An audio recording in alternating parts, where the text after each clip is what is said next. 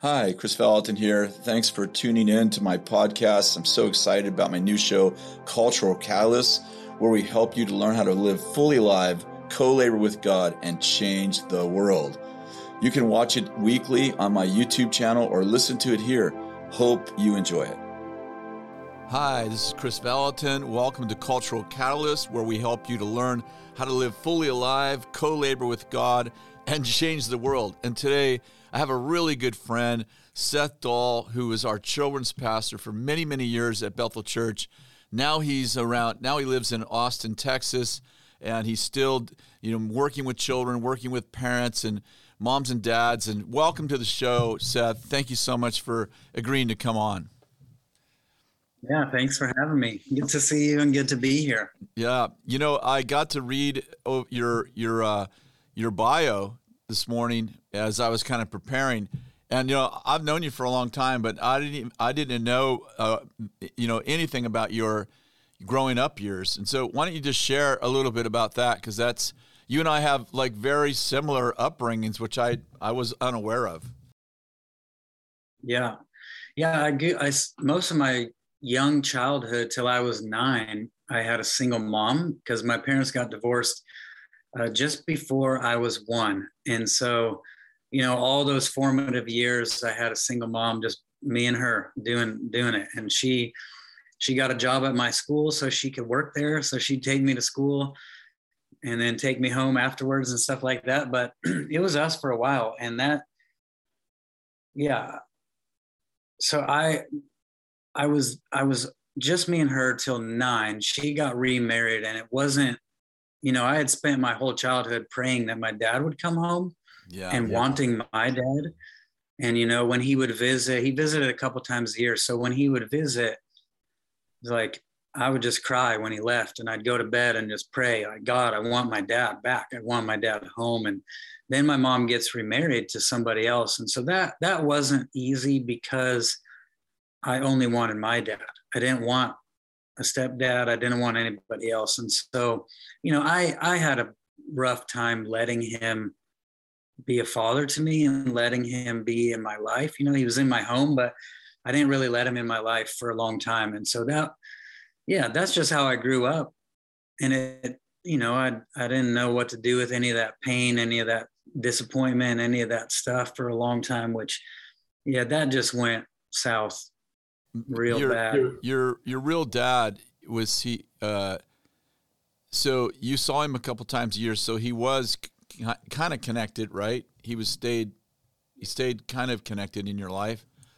And then your stepdad, I mean, it would be interesting to know how he felt, because he kind of married into this fatherless family. And, what I'm hearing from you and from, so many others having gone through the same thing. My father drowned when I was 3. So, my first stepfather entered my life when I was 5. And I still was longing for my dad, so, and my stepfather wasn't a great guy. So that didn't make it any easier. Did you finally connect with your stepfather? Yeah, it's been off and on. I mean, we're good now. We have a decent relationship, but it took a long time. Like it was usually birthdays or Christmas, when I would get gifts, and then I'd say, wow, you actually love me. I think before then, I didn't think he loved me. I think he just tolerated me.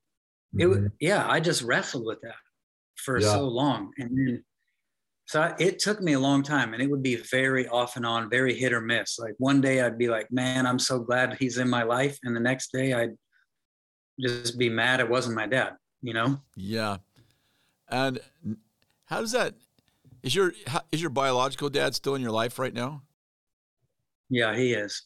He lives in Nevada. So we talk on the phone every week. Oh, we have a similar relationship. We talk on the phone every week. It's good. He's in the kid's life. Oh, that's so good. Yeah, we have a good relationship. We probably have a better relationship now than we've ever had before. That's so good.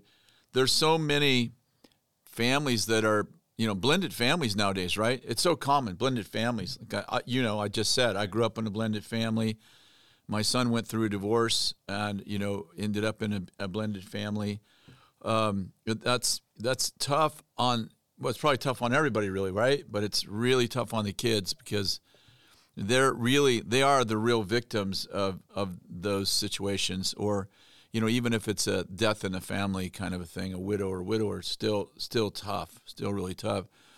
Do you work with parents and kids of blended families a lot and take your own challenges, your own struggles? Because out of what you went through, you grow compassion, right? And you kind of like maybe understand in a way no one else could understand what that's like. Share about that a little bit, about blended families, and what do you think about that? Yeah, I work with some blended families. I work with some single parents, and then I work with families, that are husband and wife still together. Yeah, it's quite interesting. A lot of times with the single parents, the mom is asking questions like, hey, my kids go to their dad's house and they have a completely different culture. Yeah. And sometimes it's like, well, I'm just trying to get back at mom, or mom's just trying to get back at dad. And so there's a lot of like forgiveness that needs to take place. Otherwise we create cultures trying to just get revenge. And, I treat my kids this way, so it pays you back. And then you treat them that way to kind of get. So I see a lot of that. But I think in my context, having grown up with a single mom and trying to navigate all that, yeah, I have a huge heart for single moms and single dads, where I'm like, wow, I can give you your kids' perspective, and I can give you, I can help you see what your kids are seeing. I can encourage you. I think single parents are some of the greatest heroes on earth, because I think my mom is my hero. Like, wow, mom, I know what I put you through, and you came out of this thing, and you're alive, and you're kicking, and I, so I can champion them. I think that's a lot of what I end up doing with single parents, especially in blended families, is like trying to champion them and let them know, like, we're for you. People are for you. I'm for you. Your kids are for you. Your kid, like, God is for you. I think that's a huge deal to go, hey, you're not all on your own here. He's very committed to you. And I think sometimes that's a huge part of the perspective that a single mom or a blended family needs, where they're trying to navigate the different kids and figuring out the sibling stuff. It's not easy, but I think having someone champion you and encourage you and love you and tell you you're a hero just helps a ton. I've had so many single parents like just weep. Like, I did a workshop for single parents. I had single parents reaching out to me. So I'm like, I'm going to do a single parent workshop just for single parents. Moms and dads were on there, but I just like told them my perspective. I told stories. Like, I remember, this part of my story too. Like, growing up in a single home, single parent home, I had tons of pain. I went on drugs. Like, I'm on coke, meth, acid, mushrooms, ecstasy, all of it. But there was 2 times that I remember specifically. People were smoking crack in my house, and they're trying to pass me the crack pipe, and I'm about to smoke crack, and I hear a voice go, "Don't do that." And I would be like, literally like, no, I can't do this. And I would flash and I'd see my mom praying for me. I'm like, my mom is praying for me, and God won't let me smoke crack because my mom is praying for me.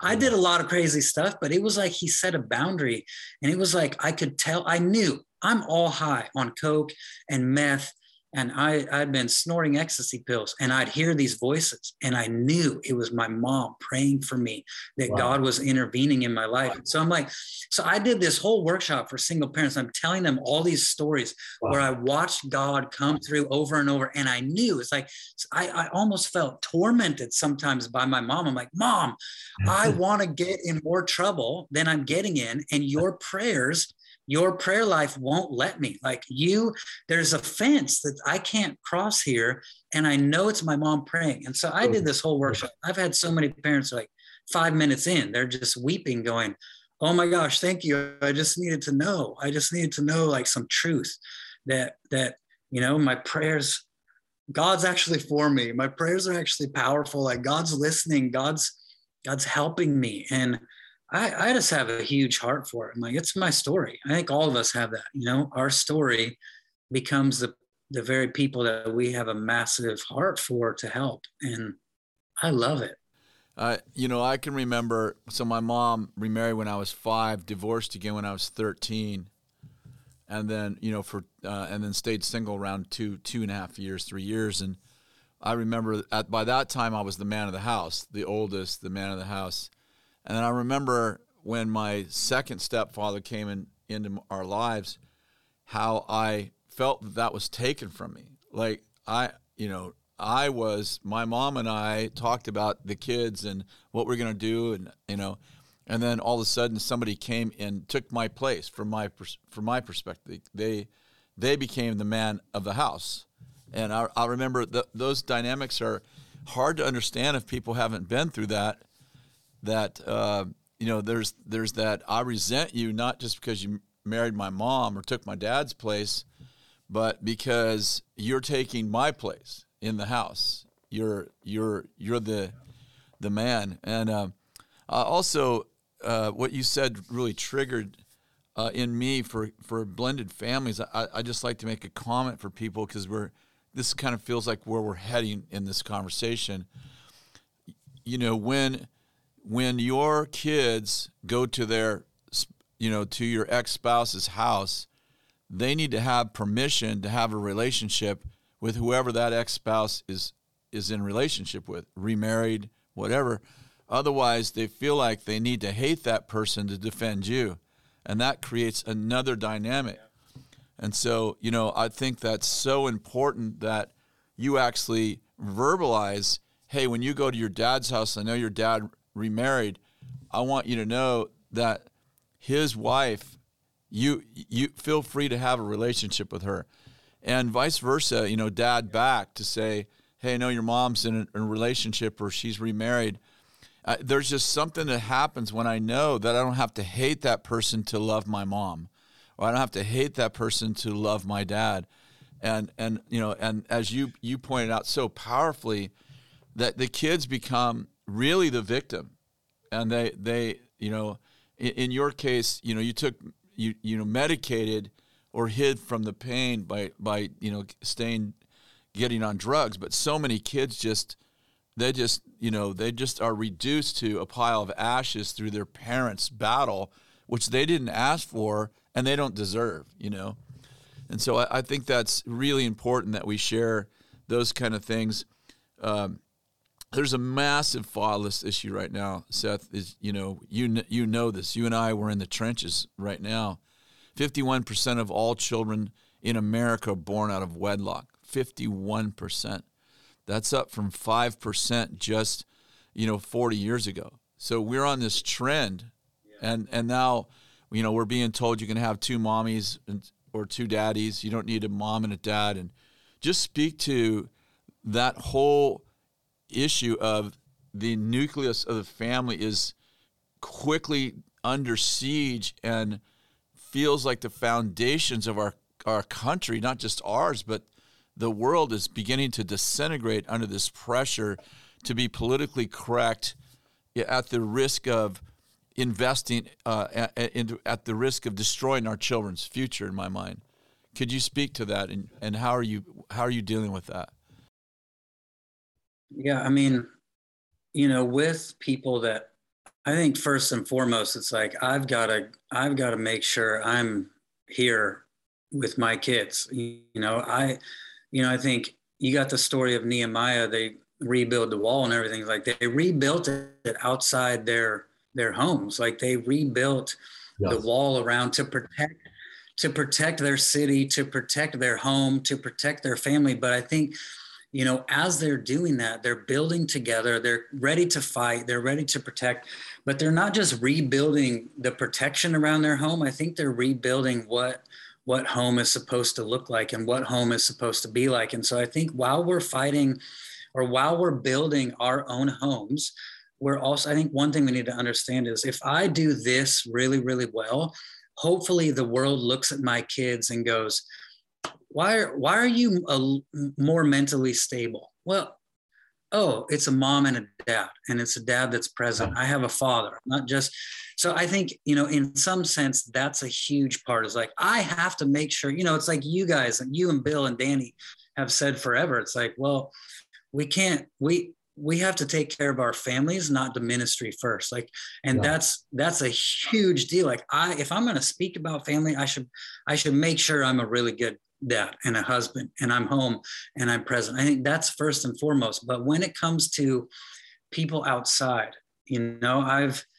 I've been working with a whole bunch of people here. That's like, oh, you've been hurt by fathers. I've got to see that and go, all right, how do I navigate this? Because potentially your definition of a father is different than mine. Potentially what your expectations are may be different than I can deliver. So I've got to come in with that awareness. I've got to ask questions. But I think when I look at the big picture and go, okay, we have a ton of kids growing up, not just kids, but adults right now that have no fathers. And like, how do we father them? I recently have stumbled into something from my children's school. It's called the Socratic method, where Socrates used to ask questions. When people would think something was true, all he would do was ask questions to figure out whether or not they really believed it and to help them find the truth. And they end up discovering on their own, because you're asking questions, where what they believed isn't actually true and where it is. And so, but it's super empowering and stuff. But I learned it from the kids' school. And the more I look at that, and the more I look at how Jesus handled, especially the Pharisees, like I, when I think of Pharisees, I think, okay, spirit of religion, orphans, and you have Jesus coming in, looking completely different. And he's the one going, if you've seen me, you've seen the Father, right? So he's confronting everything they know about the Father, and he's revealing the Father to everyone. And I watch Jesus and I'm like, man, this guy asked them so many questions.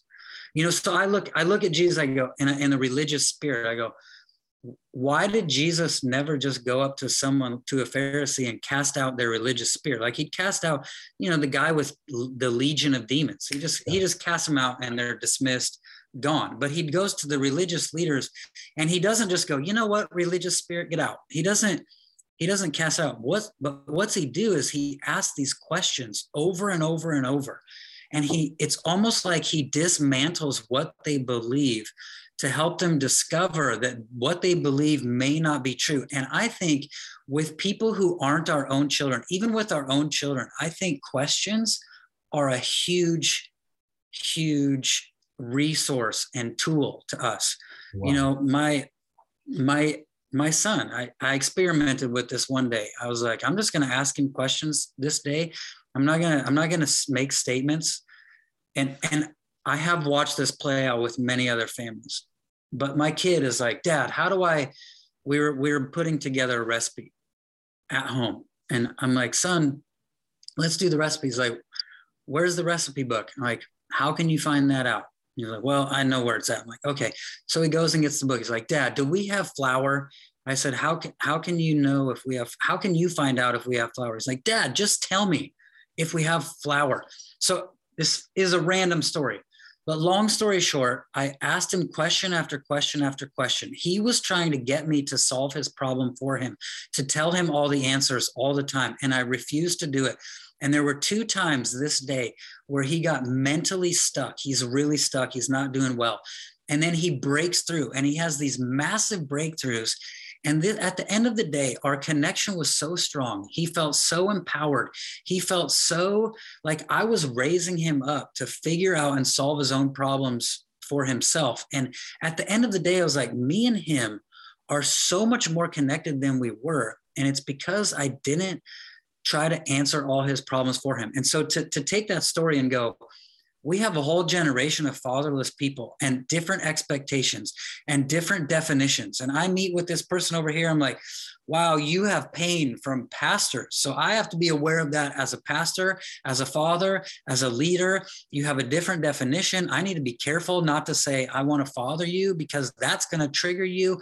And so coming into that scenario going, you know, and it's, I see it in society where it's like, wow, there's people are so broken by orphanness that if a real father shows up, they usually trigger and reject it. And I'm like, well, how do you dismantle that trigger? And I think the Socratic method is basically this. Sorry, I'm talking a lot about this, but this is helping me. We want you on. I love it. The Socratic method is to ask questions about a person's belief without seeing the person as an enemy. So if a person goes, well, I hate the church, my pastor's da da da da, I'm like, okay, can you tell me what happened, right? And now they're processing a little bit and go, wow, oh man, what do you think they were thinking at that time? And just asking questions to help them see a different perspective, right? To help them look at it a different way, not to tell them, well, your pastor didn't mean that. Well, your pastor didn't da da da da da. Well, you don't understand what your pastor is going through. I think the more we can ask questions about a belief system without seeing the person as an enemy, they'll pick up on that. They'll feel that. We can actually dismantle some of the damaging beliefs that keeps them from allowing fathers into their lives. Like, I know my problem was I didn't allow my stepdad into my life. And I think the more we can dismantle that, the more they'll go, wow, you really helped me there. Thank you. And that's where we just fathered them. We just helped them. We empowered them. We helped them solve a solution. We didn't attack what they believe. We dismantled what they believe by just asking questions and helping them come to these realizations on their own. Like, I think that's a huge key. I think it's a key in our own families. Like, I've seen so many, to go back into families, I've seen so many parents that are like, my son came to me and said, hey, I think I'm struggling with whatever lie it is. My friends, no one wants to be friends with me. Well, most parents go into tell the truth, just attack it with the truth. Like, well, that's not true. Your friends, they were over here yesterday playing and you guys were laughing. They love to hang out with you. They love to come over here. And like, oh, your kid is holding up a lie going, hey mom, I think this is going on. And they're holding it up and we start pounding it with the truth hammer, not realizing we may be pounding it deeper rather than ask questions, question the lie, and maybe we'll dislodge it. And so I think I've told a lot of moms this, especially I've said, when you go into your prayer closet, you need to declare that truth over them in the prayer closet. But when you're with them relationally, you probably need to ask more questions and let them go, actually, this lie isn't really helpful. I think I'm going to put it out there. You know what? You're right. I can see that my friends do love me. I can see that my friends like to be with me because you asked me questions and I saw it on my own. It's like Danny says, you can't solve a problem for a person they don't know they have the problem. Yeah. Right? Until they know it's their problem, you can't solve it for them. The more you try to answer it for them, the more they reject it. I think that mentality, that mindset, and the practical use of asking questions without seeing people as an enemy is a huge key to how do we father people that don't know they want to be fathered and will reject us if they think we're doing it. Sorry, that was a lot. I think that what you said is profoundly powerful, incredibly simple, and also relevant to the people who are watching us. I went to Israel. I've only been to Israel once, but I was there 10 days with Heather Johnston, who is, she just loves Israel. Like, she goes 8, 10, 12 times a year, knows all the political leaders there, and has a school there herself. And so she led the tour, and I learned so much from her. And what you just shared is exactly how the rabbis, including Jesus, because Jesus was, I didn't see this, but Jesus was actually a famous rabbi who spoke every Sabbath in the temple. And before he ever had a, quote, public, miracle ministry, he was already teaching in the temple on the Sabbath day. But her point, she did a whole teaching when we were at the Sea of Galilee, and she taught us how Jesus taught. And 95%, the rabbis were taught to teach in questions. And they believed that if they could get you to question not just a wrong, but also truth, that opened the door to actually a connect with God, in which you would begin to connect with God on what the right answer for that question is. So she just took us through scripture after scripture. I remember sitting there at the Sea of Galilee. Well, she took us, scripture after scripture, where Jesus said, who am I? Who do people say that I am? Well, who do you say that I am? And the Pharisees like, who gave you authority? Okay, let me ask you a question. Who was John the Baptist? Was he from God or from man? And these are like, and they called it being in the dust of the rabbi. The teaching of the rabbi was called being in the dust of the rabbi. In other words, you stayed so close, you're walking so close to the rabbi, you're in his dust. Yeah, it was really powerful. We got about 5 minutes left. We're on the subject of single moms. What you said was incredibly powerful. Envision that you're talking to a single mom right now who's not being very successful with her teenage kids. Dad's not in the picture. There's no man in the picture. What did just with that kind of scenario? What would you? Because there's just thousands of moms in that situation. What would your common advice be? Obviously the first one is just pray the truth over your kids, and have hope. I've worked with so many moms that they're like, dude, they say, Seth, my kids are like you, they're on drugs. And I said, listen, think about Moses's mom. Moses' mom puts him in the river, and the enemy who's trying to kill him takes him and starts raising him. And he's now being trained by the enemy. Just pretend you're Moses' mom, and you know what happens at the end of the story, that Moses actually single-handedly destroys the very kingdom that took him and trained him. He's the one that destroys it all. And it's like, so mom, go into the future and say, you know what? The enemy snagged my kid. You're trying to kill my kid. You snagged my kid. You're trying to train my kid in your ways. I'm gonna pray for that burning bush. I'm gonna pray that thing inside my son that knows this isn't right will rise up, will come up, and that burning bush will show up. I'm like, Mom, pray for the burning bush. And Mom, don't lose hope. Remember, your kid is probably like a Moses, and they're gonna dismantle whatever the enemy is doing in their life. He's just setting them up to dismantle him, just like he did with Moses. And it's like you've said so long, like they thought they took Daniel. They thought they took him. No, he took them.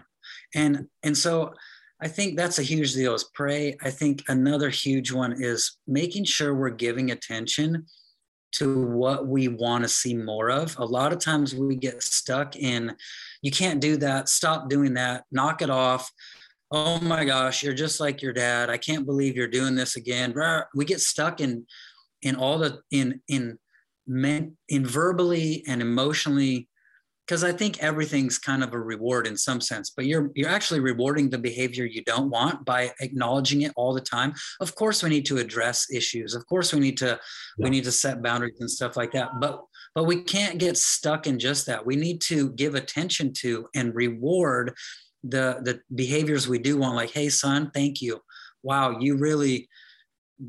you went to bed without a big hassle, without complaining. Thank you so much. My gosh, that's maturity. You're really mature for your age. Wow, you're really kind tonight. Thank you for being so kind and helping me out. Wow, I can't do this without. I think we need to make sure we're rewarding what we want more of, not just accidentally. It's like I've worked with a lot of kids that are like, the only reason they misbehave is because the only time they get attention is when they misbehave. So they misbehave more to try to get it. I'm like, oh, you're accidentally rewarding the behavior you don't want by putting your attention there. So make sure you're putting your attention on things you do want, and don't underestimate the power of your prayer life and connection with God. That's probably what I'd say. What you just said about Moses is profound. I've never thought of it before, and I think that what you just injected into anyone who's watching this, who's in that situation or similar situation, is so powerful that you injected hope. You injected hope. So I'm not just praying out of desperation now. I'm praying out of vision and faith. Seth, thank you so much for being on. I so appreciate you and love what you bring to the body of Christ. And would you just pray? I'd love for you just to pray for families, if you would, before we close. Yeah. Father, I thank you that you are a father to the fatherless. I've seen that in my life over and over. And I know that this is your heart. Like, before anything else, you're a father. And so I pray that every family, every single mom, every married family, every single dad, every dad that's separated from his kids, or mom is every blended family, God, every family that's listening, watching, every kid, because we're all kids as well. God, I pray that your fathering spirit would rest on all of us, would be with all of us, that we would know that you are so for us. You're so with us, that you are our ever-present help in time of need. God, that's my prayer, that we would access your help in time of need. You're so available. We thank you for that. I release peace over every home, love over every home, joy over every home. And God, I pray that your voice would be louder than every other voice in our homes, in our lives, in our hearts, especially us as parents. Let your fathering voice lead us as we lead our kids. In Jesus' name I pray. Amen. Amen. Seth, thank you so much for being with us. And we'll give a link to your ministry there so that people can get in touch with you if they'd love to. And just wish you and pray for you the best for you. May God answer all your prayers, and may all your dreams come true. God bless you and your family. Thanks so much for listening to my podcast. If you want to find out more, read my blog or listen to the previous podcast episodes. Go to chrisvallotton.com. Have an awesome day.